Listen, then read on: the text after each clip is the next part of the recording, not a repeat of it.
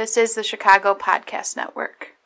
Thanks, everybody, for downloading this episode of the Chicago Podcast Network's Out Front with AJ and Nick. Today's show is going to be a little bit shorter than usual. We're just doing some wrap-up from both conventions. Really going to focus on the DNC and what happened out there in Philadelphia and our reaction to the speeches. Going to ask AJ about third-party candidates because he's been pushing that for a little bit here.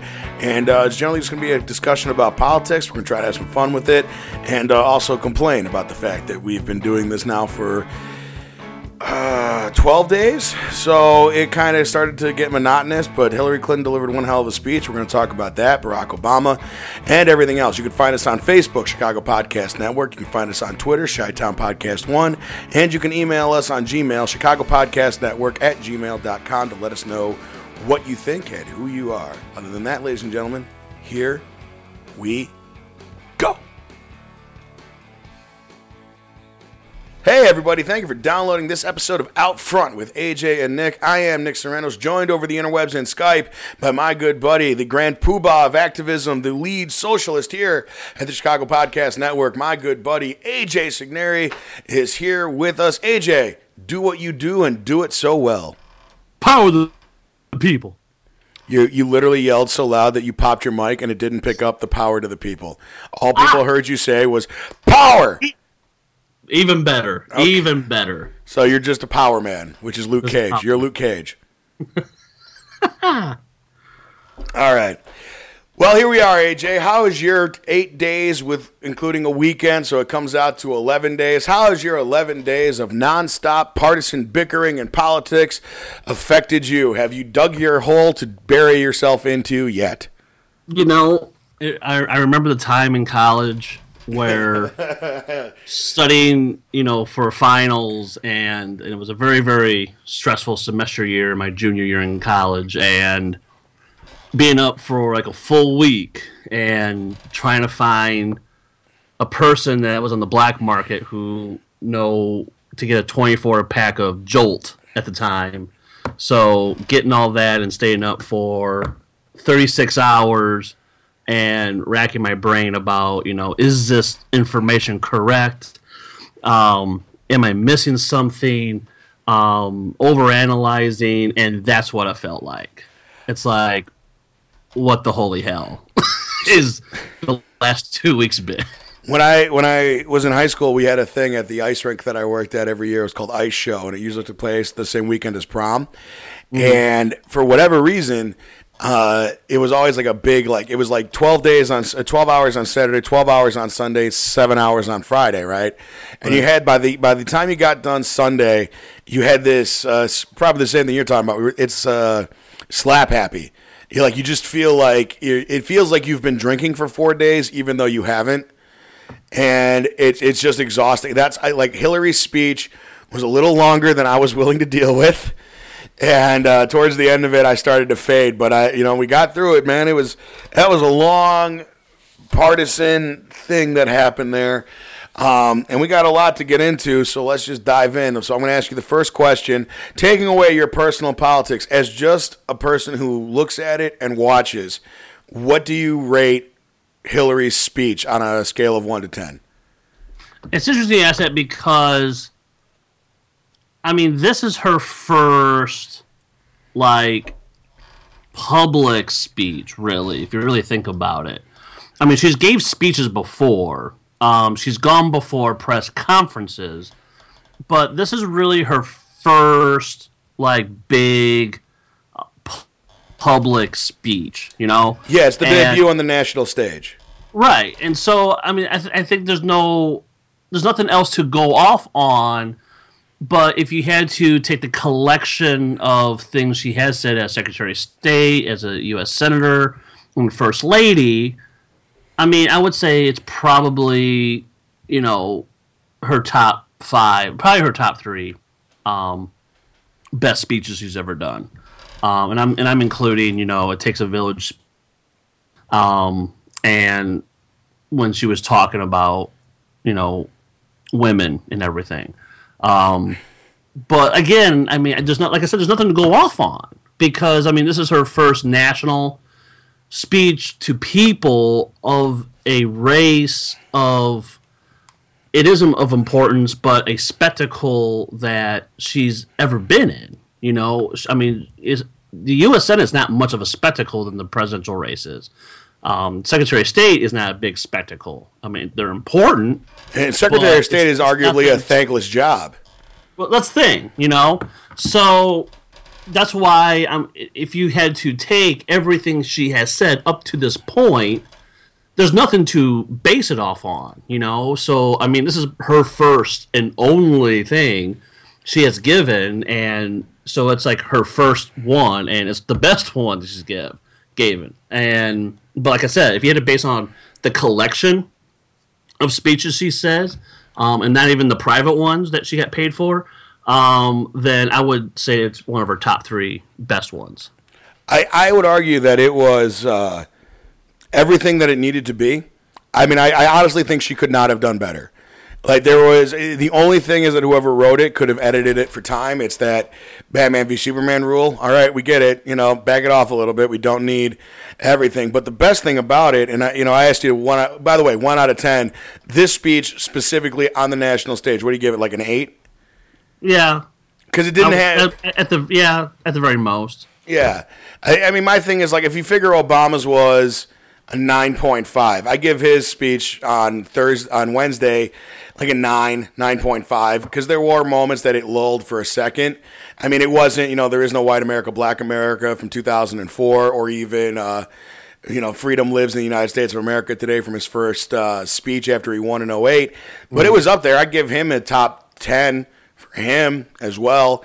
I mean, to tell you this, the Hillary speech did the one thing that I actually, if you listen back, if those of you listen to our show who listen regularly, if you go back to our show from Monday, the one that we called the dumpster fire, that is the American process, I spoke about how I didn't want her to play the grandma. I wanted her to come out and be the kick-ass warrior that she is, and that is exactly what she did. And she presented herself as the common sense alternative. She called Trump out for the bullying tactics. She mentioned that he has no policies or anything of those nature. I love that she initially started off with, I believe in the service. It's the public part I've always struggled with. Mm-hmm. I feel like she brushed up close enough to the Lewinsky scandal by saying, the dark times we've had too, just enough to acknowledge it, but not enough to get bogged down in it. I really felt she did a really good job of positioning herself to both Democrats and Republicans as the safe choice of the two. And I thought I thought the speech was really impressive. I also feel that I would not have reacted as strongly had it not been preceded by God narrating the story of her life. Well, that's the thing, and that's why I found most interesting in the whole convention is that there's those of us who look at Hillary in a certain light, and everything that was constructed up to yesterday, they stripped away all that and really injected this interpersonal person that she is, this emotional person, and trying to place her as this actual progressive that people think she's not. And then you add Morgan Freeman in the mix, and then you have... Here is a woman. Here, just okay, well, guess we're doing that then. Heavy hitter orators, Bill Clinton, Joe Biden, Barack Obama, and... Even Howard Dean had fun. Well, that's the thing. And then you had the speckling of other people, which there were some I was really blown away by on how well they spoke, like the father who the Muslim father. Oh, that speech. That was...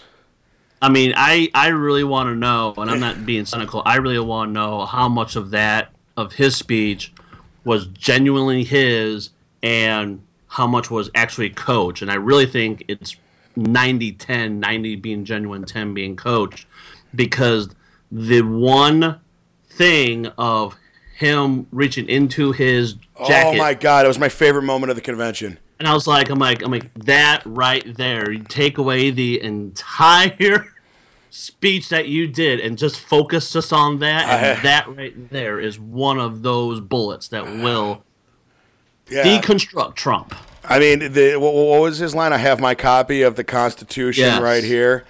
You know, it was such a good speech. I mean, everything about that guy coming up and talking.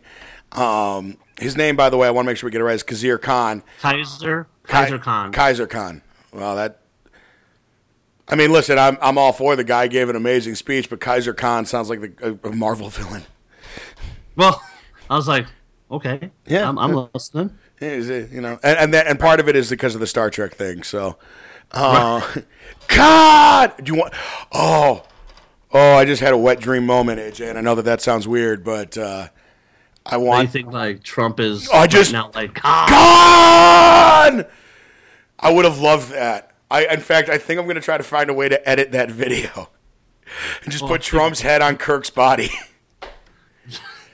God! Oh, that was great. I'm glad I came up with that. Khan. You still remember? Nope, stop, Nick. Stop. This is not the time to quote Wrath of Khan randomly. That was good. I mean, look, we joked about it when we did our show on Tuesday, but Bernie kicked a little ass too, really throwing it at Trump. I thought Joe Biden came out and was Crazy Uncle Joe, who I love Crazy Uncle Joe. And we got my favorite Obama. Like, I like to think of people as action figures versions of themselves, you know, and then there's lovable Obama, which is like the doting, like, cool African uncle that you've got, right? And then there's kick-ass Obama, which is a cool one. And then there is my favorite, which is Southern Minister Orator Obama. Well, okay. Go ahead. No, and that's who came out Wednesday night. And I love that Obama. It's like you can't argue with that man. You can't, and I kind of qualify him as more as Southside Obama. All right, fair enough. Because between him and Michelle more so than Barack, that you can tell. I mean, if you have been the South Side long enough of Chicago, and you can tell, you know, when someone's from the South Side of Chicago. You know, you can hear that subtle attitude that they have. And the one part where he's like, not me, not Bill. I mean, that part, I'm like, wait, that's Chicago. That's Southside Obama. Yeah, that's what I'm talking about. Yeah, okay, fair enough. I say Southern Orator, but you're right. It's, what do they call it in Blues Brothers? What's the name of the church that James Brown has? You got to get yourself to the Rock Island Church and catch the Reverend Cleophas. Yes. Like, I mean, that's literally what it felt like. And then I was watching it with my friend Laura, who you've met, and she just looked at me and went, #third term, which I thought was great. You saw that with Michelle, too, when she spoke. Yeah, like we were elected. Well, that was my line of we're electing the wrong first lady. Oh, I know, right? And like I said, she's more so Southside than Barack is, obviously. Yeah. She's from Inglewood.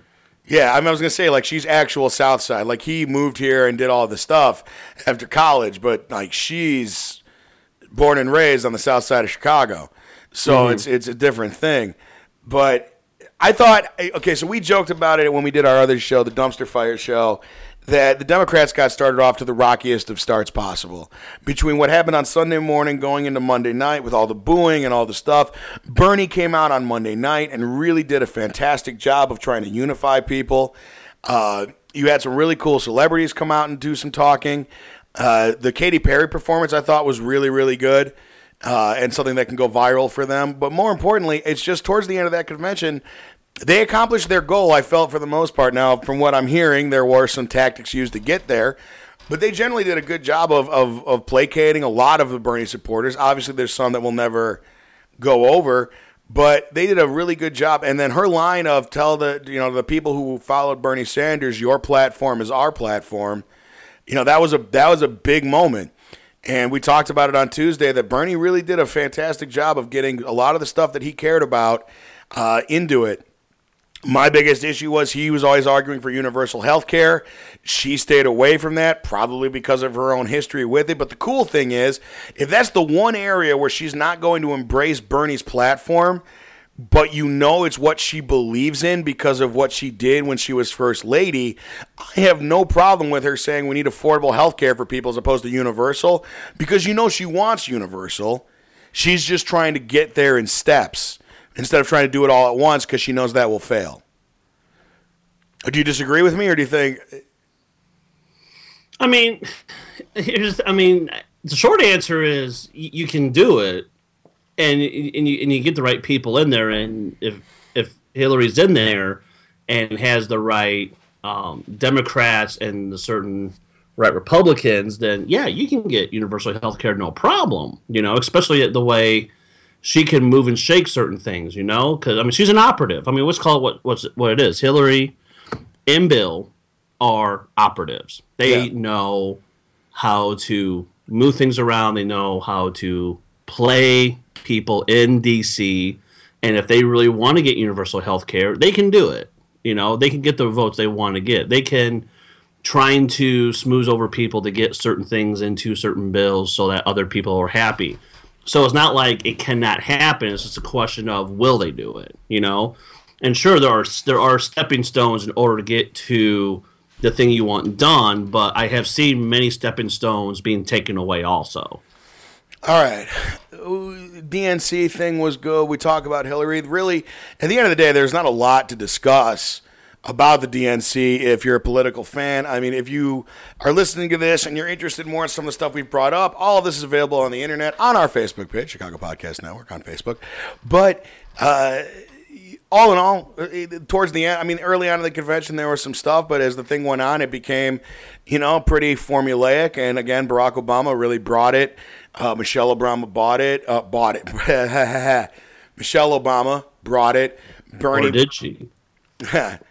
Bernie Sanders brought it. Everybody kind of really had a good speech. And Elizabeth, I thought actually the funniest thing, who the weakest big star speaker was? Honestly, was Elizabeth Warren. There's no real role for her at that convention other than just to really gyrate all of her supporters and Democrats as a whole.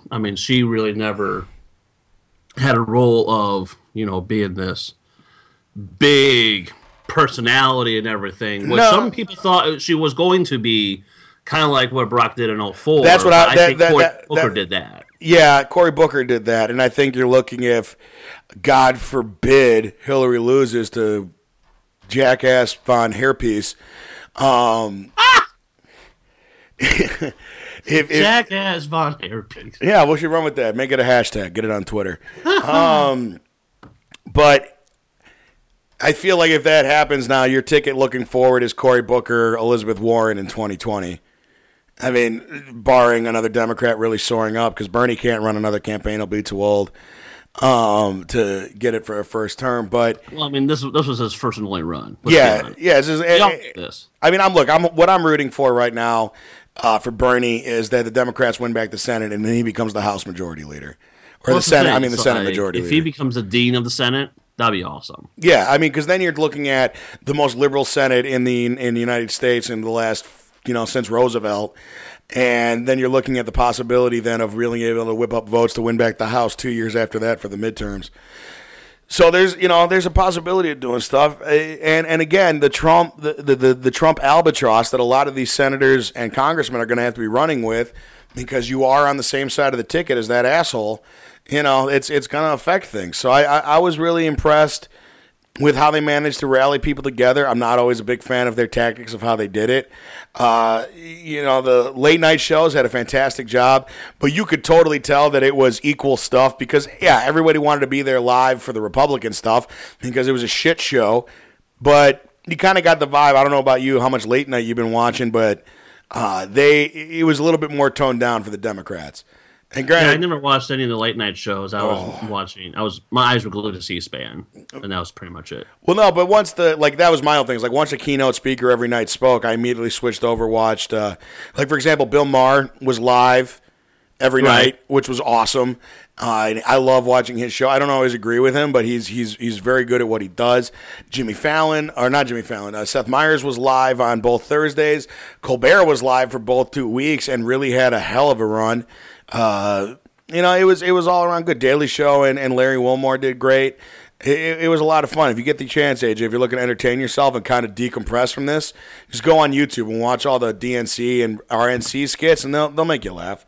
Well, I mean, I saw parts of the Daily Show, and they did a good job. Are you watching? Are you watching a closer look when it comes out on Seth Meyers? It's usually 2 or 3 times a week. Have you seen that? Do you know what I'm talking about? To be honest, I'm not a complete Seth Meyers fan. Do me a favor when we're done with the show. Check out. It's just type in on YouTube a closer look, and go back and watch it. I think it's what he used to do on Weekend Update. It's really, really good.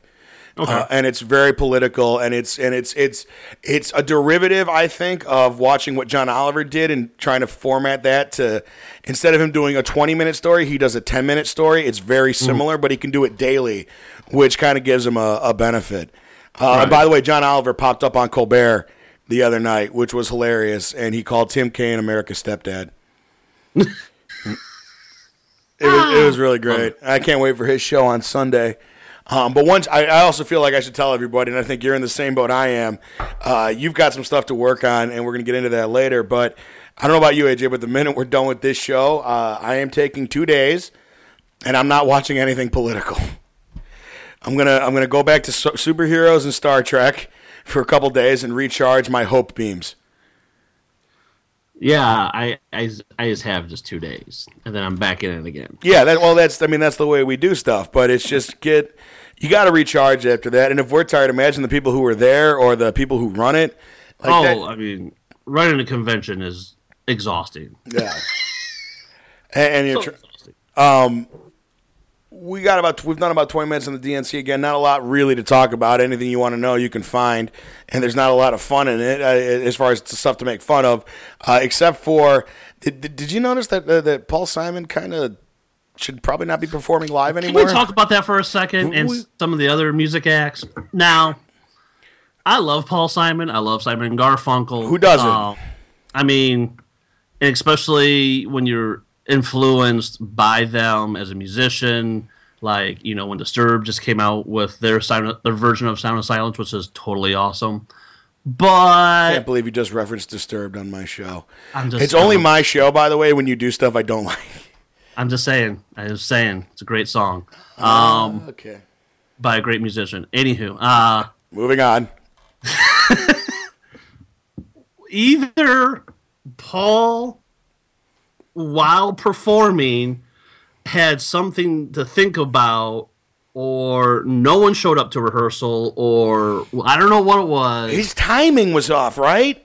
I was saying, I don't know whose fault it was, and I don't want to put errors on Paul, but it's like I'm sure. I mean, this is not the first time he's probably had complications before during a live show, But I mean, this is the convention.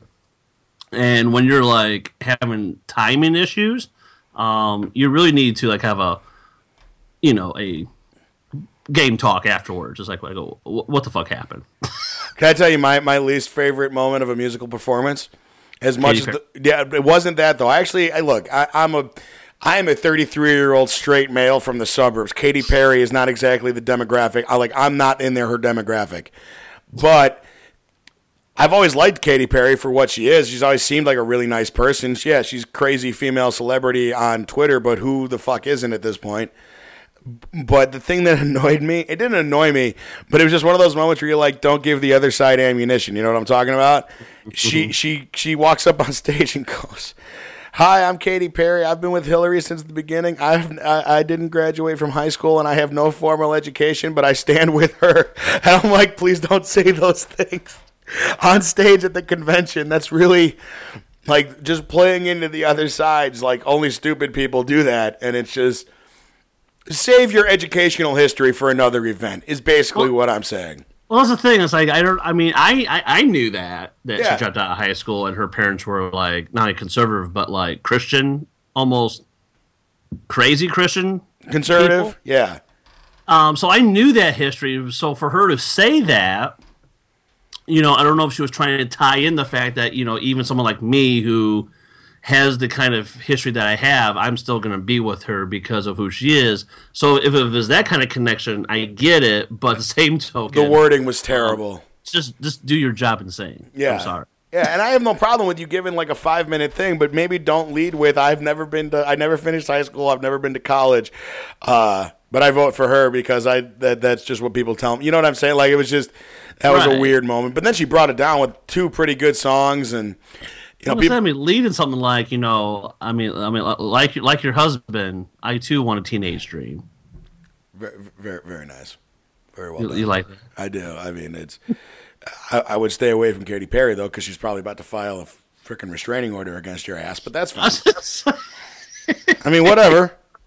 There are like 7 female celebrities who have restraining orders against me, and I've never met them or talked about them. They just got one look at me and went, nope.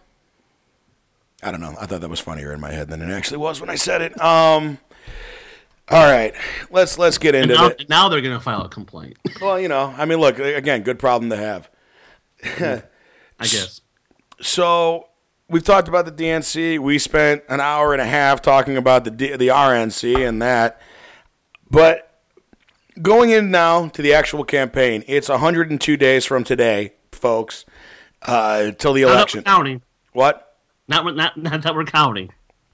Yeah, or anything. But it's 100. I actually think today's 102 days to the election. So here's the deal. We're going to spend a lot of time on our show talking about Hillary. We're going to spend a lot of time on our show in the next couple months talking about Donald. We're going to spend a lot of time talking Senate races and local races here in Illinois, maybe some of the states surrounding us, gubernatorial races for people who we know live in other areas. But I at least want to make a concerted effort, AJ, and I'm going to kind of put you on this. I want to give third-party candidates a little bit more time.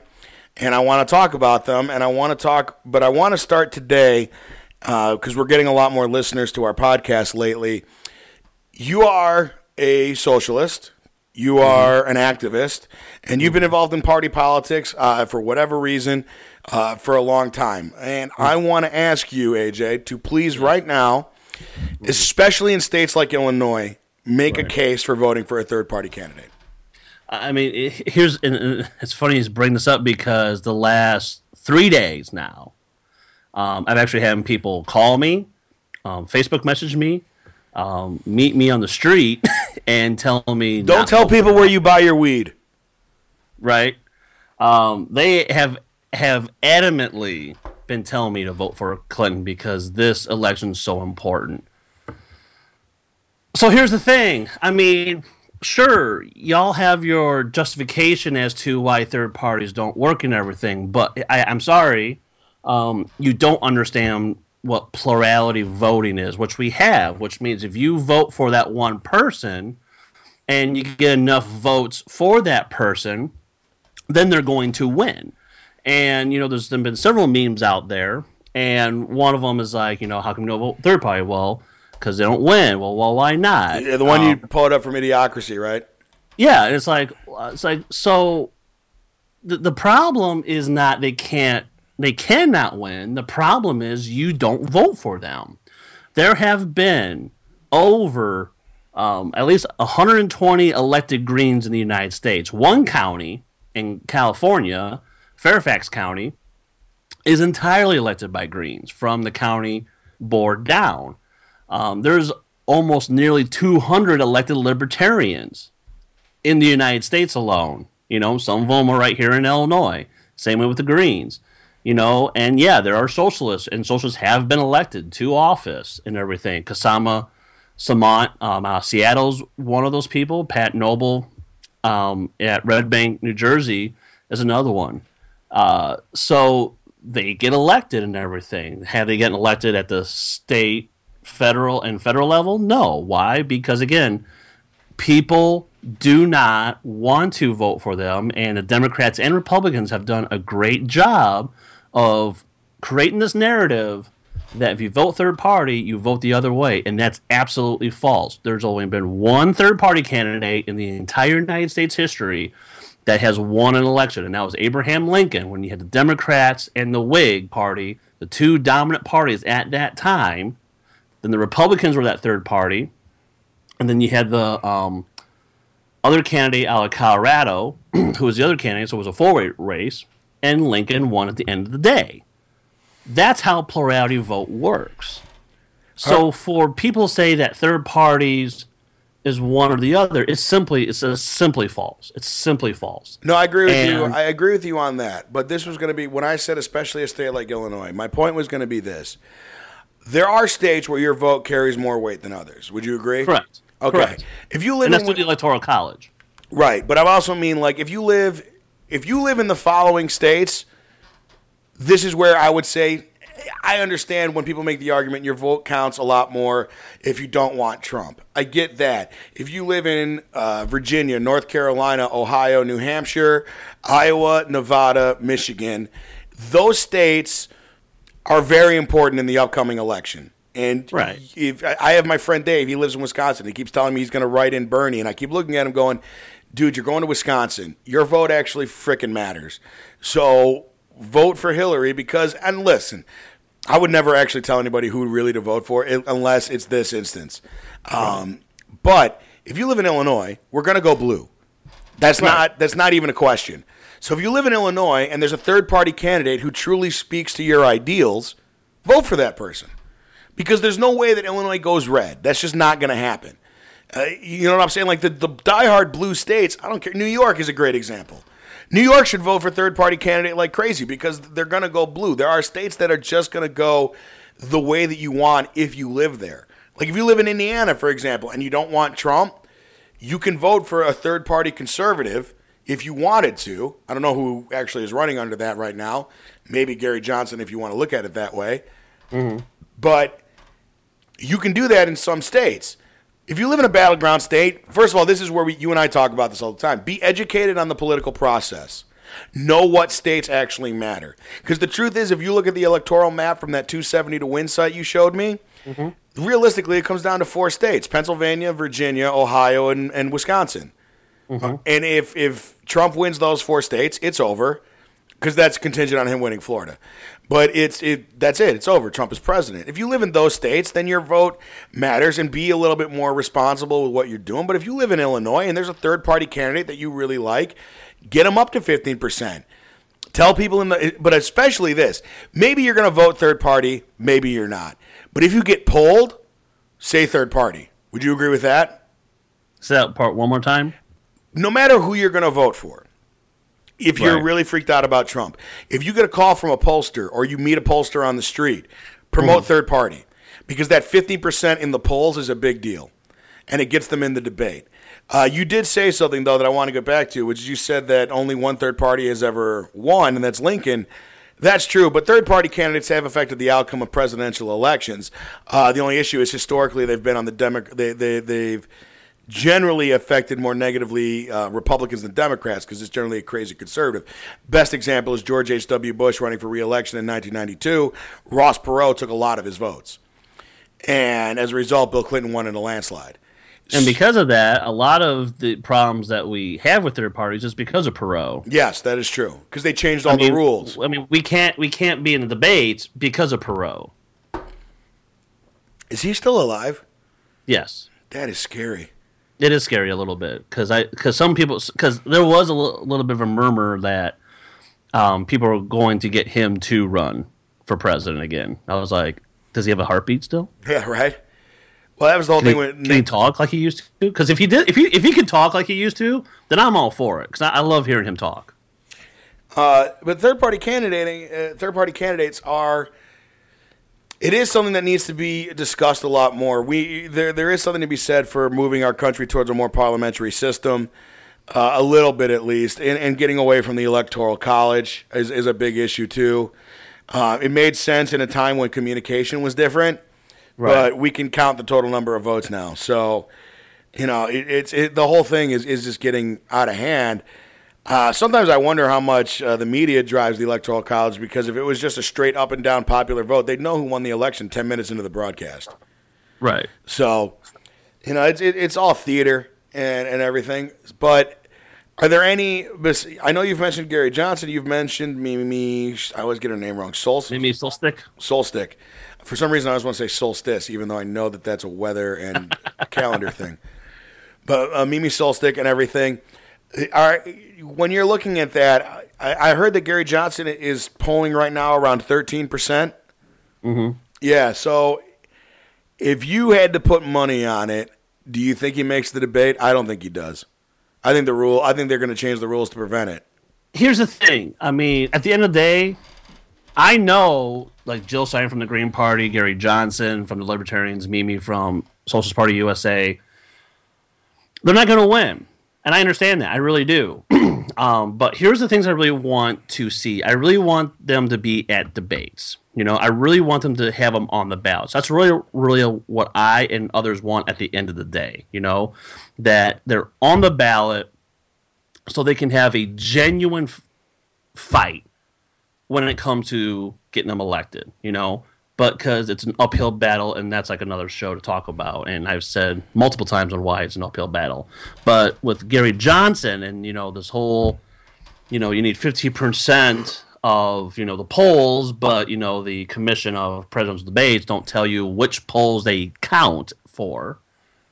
I am looking to the day of Gary Johnson getting 15% on Meredith's poll, Quinnipiac poll, NBC ServeMonkey poll, all the polls they can get that there's at least a consistency of getting 15%. And if he met that marker and still doesn't get in, then there's another argument as to why third parties do not get a chance, because it's a manufactured argument that third parties don't matter because everything has been against us. Election law has been against us.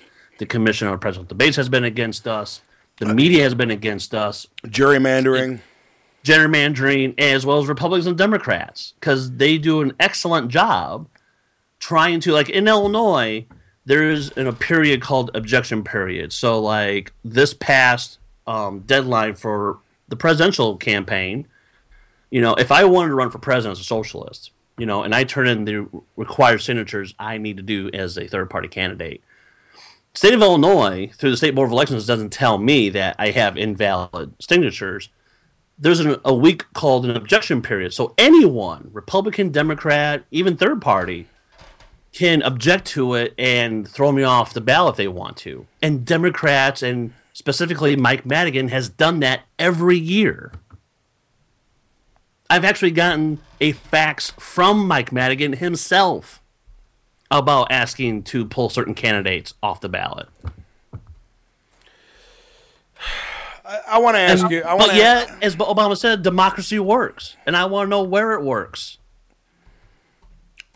I wanted to ask you about that actually, because there's an ad that's going through Illinois, and I've been trying to find out who's funding it.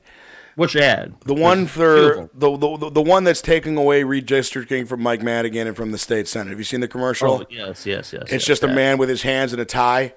Yeah. Okay. I know that gerrymandering is one of the biggest problems in America. It keeps congressmen in power for years. It whatever. But I don't trust that ad, because I feel like that's some Prop 8 bullshit. And I want you to tell me whether or not that's the case. Because what they are proposing is an independent redistricting organization, which sounds great. But the money behind that ad tells me that it's going to be one of those deals that, while it says it's going to take power away from politicians, I feel like it's going to be like a Prop 8 thing where you're not really sure what you're voting for. I'm not sure if you know about it now, but I'd ask you to use your experienced eye and just give me an idea as to whether or not that is a bill that we here on our show should support or be against. Because if it's honest, then I'm all for it. But I'm afraid, looking at it, that it's not. Do you understand what I'm saying?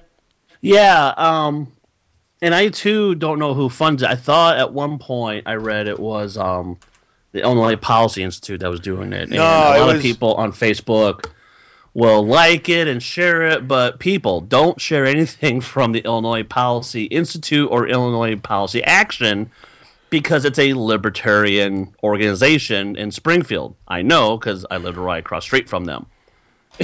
Well, and that's the thing about this stuff, because I want to get into that too before we get out of here, and it relates to what you're just saying, which is you're going to see a lot of advertisements for laws or citizens things all across the country, and this is where we talk about active civic participation, and it's the thing that pisses both of us off to no end, which is you and I both know people who come to us with questions, right? Right. And we answer the questions, and then they look at us and tell us that we're wrong. And and you look at them and go, well, then why did you ask me? And they say, well, because I wanted to know how you felt. And you go, yes, but you're asking me because I have more experience in this area, because this is what my job is to read this shit all day. You don't want to do it. I totally understand why you don't want to. It is boring most of the time. It's not sexy. It involves, I don't know about you, AJ, but how much, honestly, just trying to keep up on politicians, policies, elections. What would you say, 4 hours a day, if not more? Me? Yeah, just spent reading. Oh, no. I wake up generally 6 a.m. and I don't go to bed till midnight, 1 in the morning. And you're basically working on this shit all day. And I'm reading. I'm watching C-SPAN, RT, Democracy Now! I'm talking with friends on Facebook or give them a call. I wake up first thing in the morning. The first thing I do is check the main news feed that I have set up on my phone, because I set up a perfect RS feed for all the stuff that I trust. And then I immediately go CNN, C-SPAN, Politico. What's the other ones I go? I'm sorry, my brain. The Atlantic. And I check in on all this stuff. Go to Reddit News in case anything's breaking in the last 20 minutes before you go. You keep up on that stuff. Then you've got to dive deep into policy issues. I've spent the last 4 days. I'm going to tell you what I did the last 4 days, by the way, AJ, while I was doing this, and you're going to feel sorry for me. Are you ready? I went to TrumpForAmerica.com. I want you to know I went on an incognito browser so he didn't get the web hit. I swear to God I did, because I'm good enough with tech that I can do that shit. It's like the person that wants to go into the adult store, but he has to wear something conspicuous so people won't recognize him on the street. Yeah, exactly. But I went there, and I went, and here's the thing. Everyone kept saying Donald Trump has no policies. Donald Trump has no policies. And that's not true. It's not true. For the record, when people say he has no policy, that is honestly not true. You can go to his website and you can download his positions on several things. Now, they read like the combination of what a lawyer who is also a second grader would write. And I will tell you, can I tell you my favorite thing about Trump's policies? Here, it's in the section of his thing, and it is called, I'm not going to go to the website to double check it, I'm just going from memory, but this is what it says, basically. How to make Mexico pay for the wall. It's his number one paper, by the way, on his website, is how to get that done, because that's his number one thing. First part, it goes step 1. Institute a recall of law, whatever, from the immigration code that allows money to be sent over Western Union and other things to Mexico. Stop the funneling of money from families in America to Mexico. And tell Mexico that we are going to keep that closed until they agree to pay for the wall. Okay? You ready for the first line of step 2? Okay. Mexico will immediately fight back. Well, no shit. And you're like, that's step 2? You've included in step 2 that they're not going to do it. Like, it's step 2. Step 2 of your plan is no one's going to agree to this. Step 3 is, well, here's how we fuck them over and force them to do it. And it's literally just moving money around. It's insane. And then I read his policy on immigration reform, which, shocking, AJ, is almost exactly like his wall reform. And then it's for economic reform, which is to cut taxes for the rich. And then he's claiming that he's also going to give a tax cut to the middle class while bolstering the military. Now, I don't know about you, but I do remember I wasn't alive for Reagan. Or I was alive, but I don't remember it. And I don't really remember H.W. Bush. But here's the Republican presidency that I have lived through. And it belonged to George W. Bush. And George W. Bush, well, I don't know what you say here, AJ, except to say that he went into office and initiated the largest tax cuts for the wealthy in history in an attempt to bring back Reagan-esque trickle-down economics. And then he was supposed to cut spending. He didn't win the presidency. It was given as a graduation gift. Okay, whatever, all right. Yeah, there's a whole lot of fucked up shit, but my point is more, he cut taxes. But if you cut taxes, you also have to cut spending. But if you don't get around to the cutting of the spending, brain hurt, function gone, blue screen, error code 0000X4. Okay, here I am. I'm back. You can't cut spending, or you can't cut taxes and not cut spending. It doesn't work that way. And then also launch 2 wars that have been going on. For the record, if we don't end this shit soon, the term of the next president will honestly hit, I believe, AJ, if I'm right about this, the term of the next president will end in 2020, correct? President Bush took in things. It will be 19 years that we have been at war by the end of the next term of president if we don't end it. Right. That is longer than Vietnam. It's insane to me that the Republicans are running on this. We're going to keep spending. The fact. Calm down. Take a breath. Hold up. Well, here's the thing. So thank you, because if I kept going, I was going to explode. We also have to understand that this is not really Trump's first run for office for the presidency. That is true.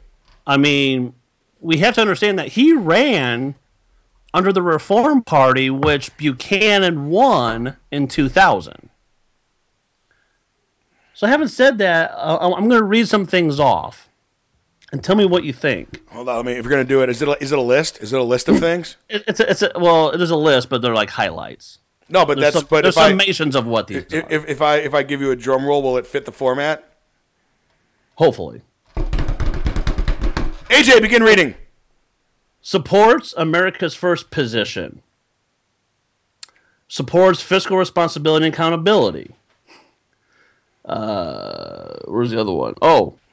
Supports policies that respect sovereignty to all nations, supports our allies, and are fiscally responsible. These are planks on the Reform Party platform.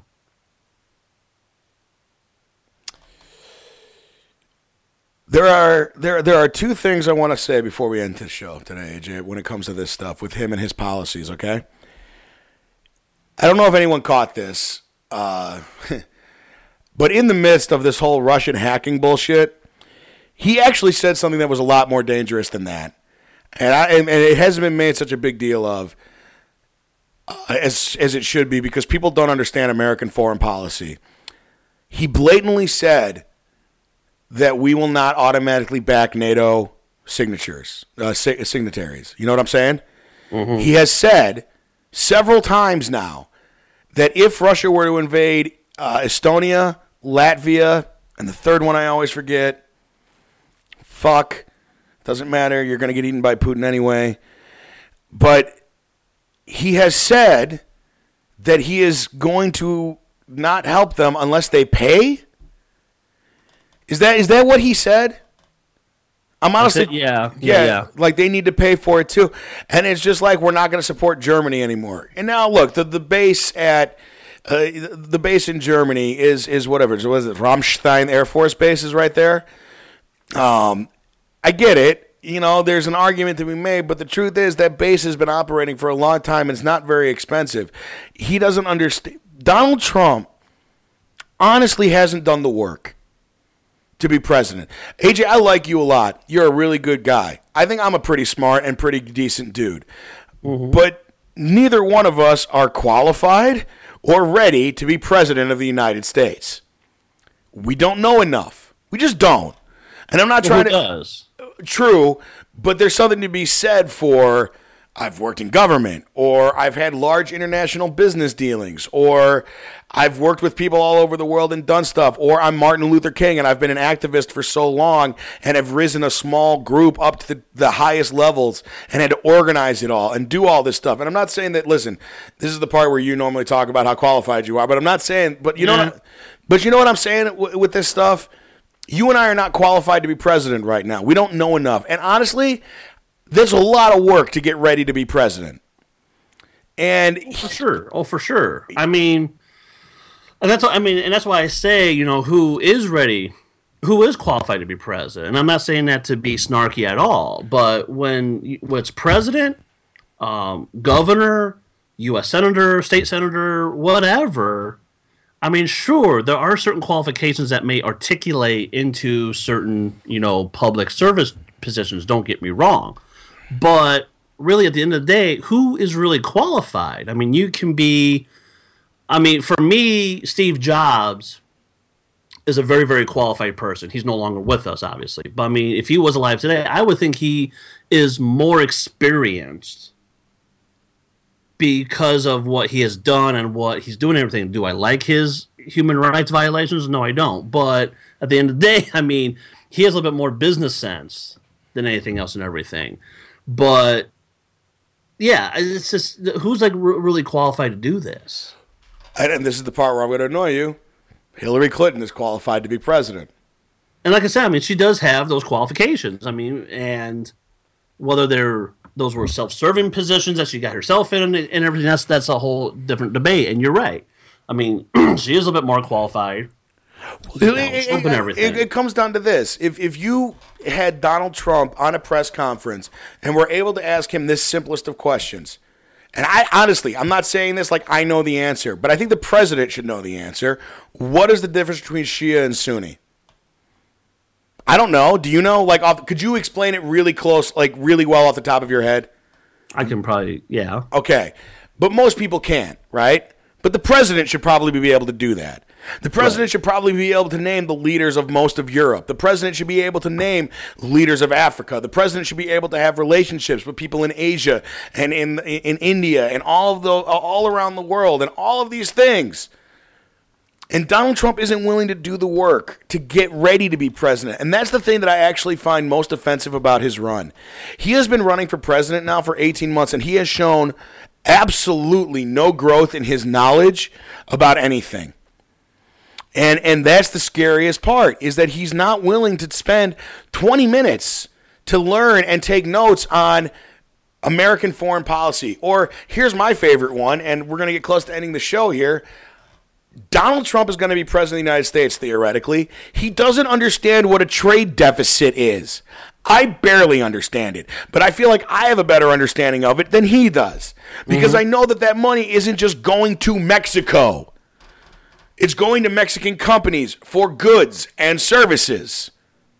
Right. I mean, we talked about it. If you're in a state that's going to go one way, vote third party. If you're in a battleground state, really think about who you're going to vote for. But here's the thing that I would say. If anyone because most of the people listening to our show are not going to be Trump voters, and they sure as hell wouldn't have listened to this long. If you do, good job. Yeah, props to you. I listen to Alex Jones every once in a while just to know. Oh, shut your mouth. I do. Every once in a while, I suffer through it. Yeah, no, we're going to do a show on him next week. Or in a couple weeks. Can we get him on the show? Do you think he'll come on the show? No, I don't think he'll come on the show. Are you sure? I think you would. I'll make a deal. You make that happen, and I will. We can fucking midnight rockers his ass all night. That sounded dirty. That's a wrestling tag team from the 80s, folks. It's not. I mean, it's. Point is, AJ and I are not going to have sex with Alex Jones. That's what I'm trying to get to. Oh, and I am? I said we're not. We're not having sex with. I don't want to have sex with Alex Jones. Even if I found him sexually attractive, his personality is so repugnant to me that I didn't. I've actually gotten into a fight with a bunch of people who support him on the internet lately because I consider that man to be a coward. He's afraid. He is afraid all the time of everything, and as a result, promotes a policy that backs up that fear. Did you see him and the Young Turks get into it? I've watched it before. It's great, but my problem with people like him is I'm not saying that he does, but he could be one of those people who argues that the earth is flat, okay? Mm-hmm. You could take him in a space shuttle to space and show him that the earth is in fact not flat. It's a ball. You see the ball? Savvy ball? And he would go, this is a lie. This is all make-believe. I didn't actually go into space.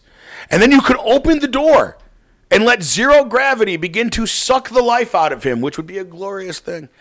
And I swear to God, he would still tell you that he was not in space. Because the man he doesn't give a shit about anything that he says. He's doing what he does to make money.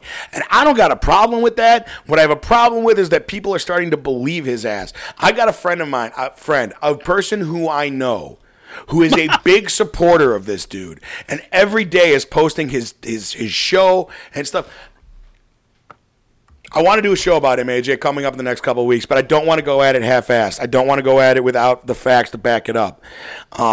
He's one of those people who believes that FEMA is planning to take over the world for the liberal agenda of the Rothschild conspiracy. Right.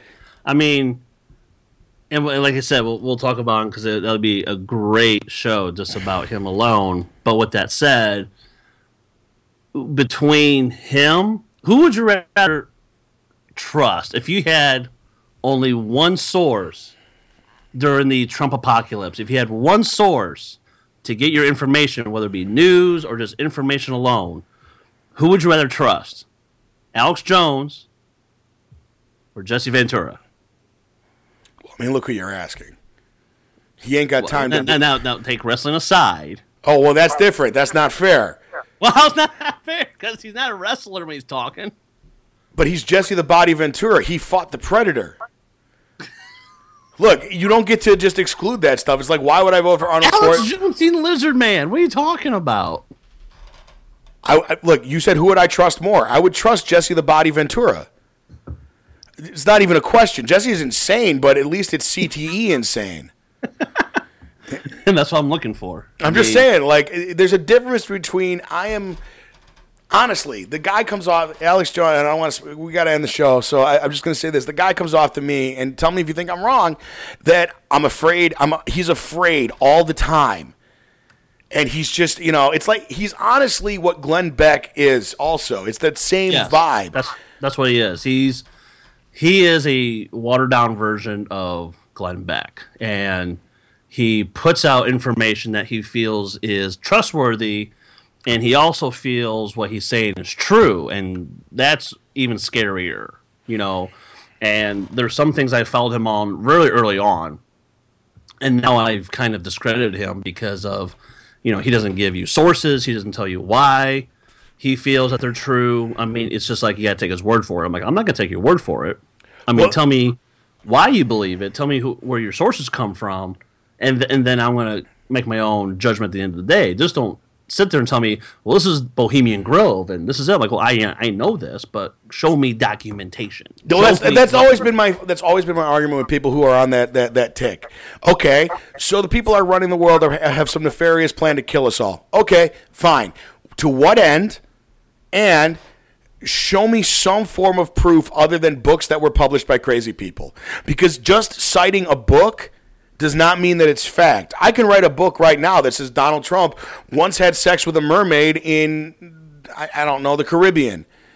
I can write that book. I can write it as historical fact because all I have to do to write those kinds of books is prove that Donald Trump was at one point in the Caribbean and then prove that somebody has at one point seen a mermaid there. And based on those two unrelated events, can generate a history that says, well, Donald Trump traveled to Florida in 1985 and then went down to the Caribbean and found a mermaid and fucked her on a beach, although she didn't want it. So it was technically rape. And while there are many people who would tell you that this didn't happen, I found one guy on a boat who said he saw it happen. That eyewitness testimony is the basis of a 300-page book called Donald Trump Fucks a Mermaid, or Nemo Wishes He Could Forget.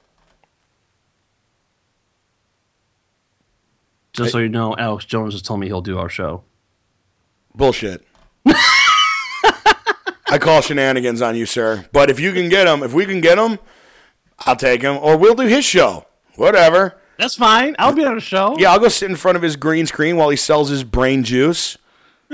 I'm not kidding. That's a thing. He sells 5-hour energy that he says is good for the brain. And then he puts up this thing on his video that says a 3-hour commercial-free Alex Jones broadcast. And then it's a video, and then half of the video is him selling his own shit. So, it's commercial-free because no one will sponsor your crazy ass, and you have to sell T-shirts to keep the fucking lights on. And there's enough stupid people who are willing to believe a person who doesn't have any sources. And we will spend an hour to maybe 2 hours taking this motherfucker down. And I think that will be fun to do. And I think I'll sleep better that night. Anything else, AJ, before we get out of here? I do not. Okay, AJ, then I'll set you up for it even better than that. Let's get ready. All right, ladies and gentlemen, thank you so much for listening to our second episode this week of Out Front with AJ and Nick. We covered the RNC. We covered the DNC. We've had a lot of real serious political shit, and to be perfectly frank, I'm kind of fucking done. So we are shutting it down for 2 days. AJ, after busting your ass and covering this stuff, say goodbye to the people. Bye, people. He did not do it with the enthusiasm that I set him up for. Ladies and gentlemen, this has been Out Front with AJ and Nick. Thank you so much for listening, downloading us, recommend us to your friends, email us on Gmail, Chicago Podcast Network @gmail.com. Find us on Twitter, Chicago Podcast or Chi-Town Podcast 1. And most importantly, come find us on Facebook, Chicago Podcast Network. Like us, love us, watch our videos, follow our news feed. And other than that, the expression that I look for at the end of every show, I did that with the head going around the mic to get that effect. We out! It's 106 miles to Chicago. We got a full tank of gas, half a pack of cigarettes. It's dark, and we're wearing sunglasses. Hit it. You have been listening to the Chicago Podcast Network.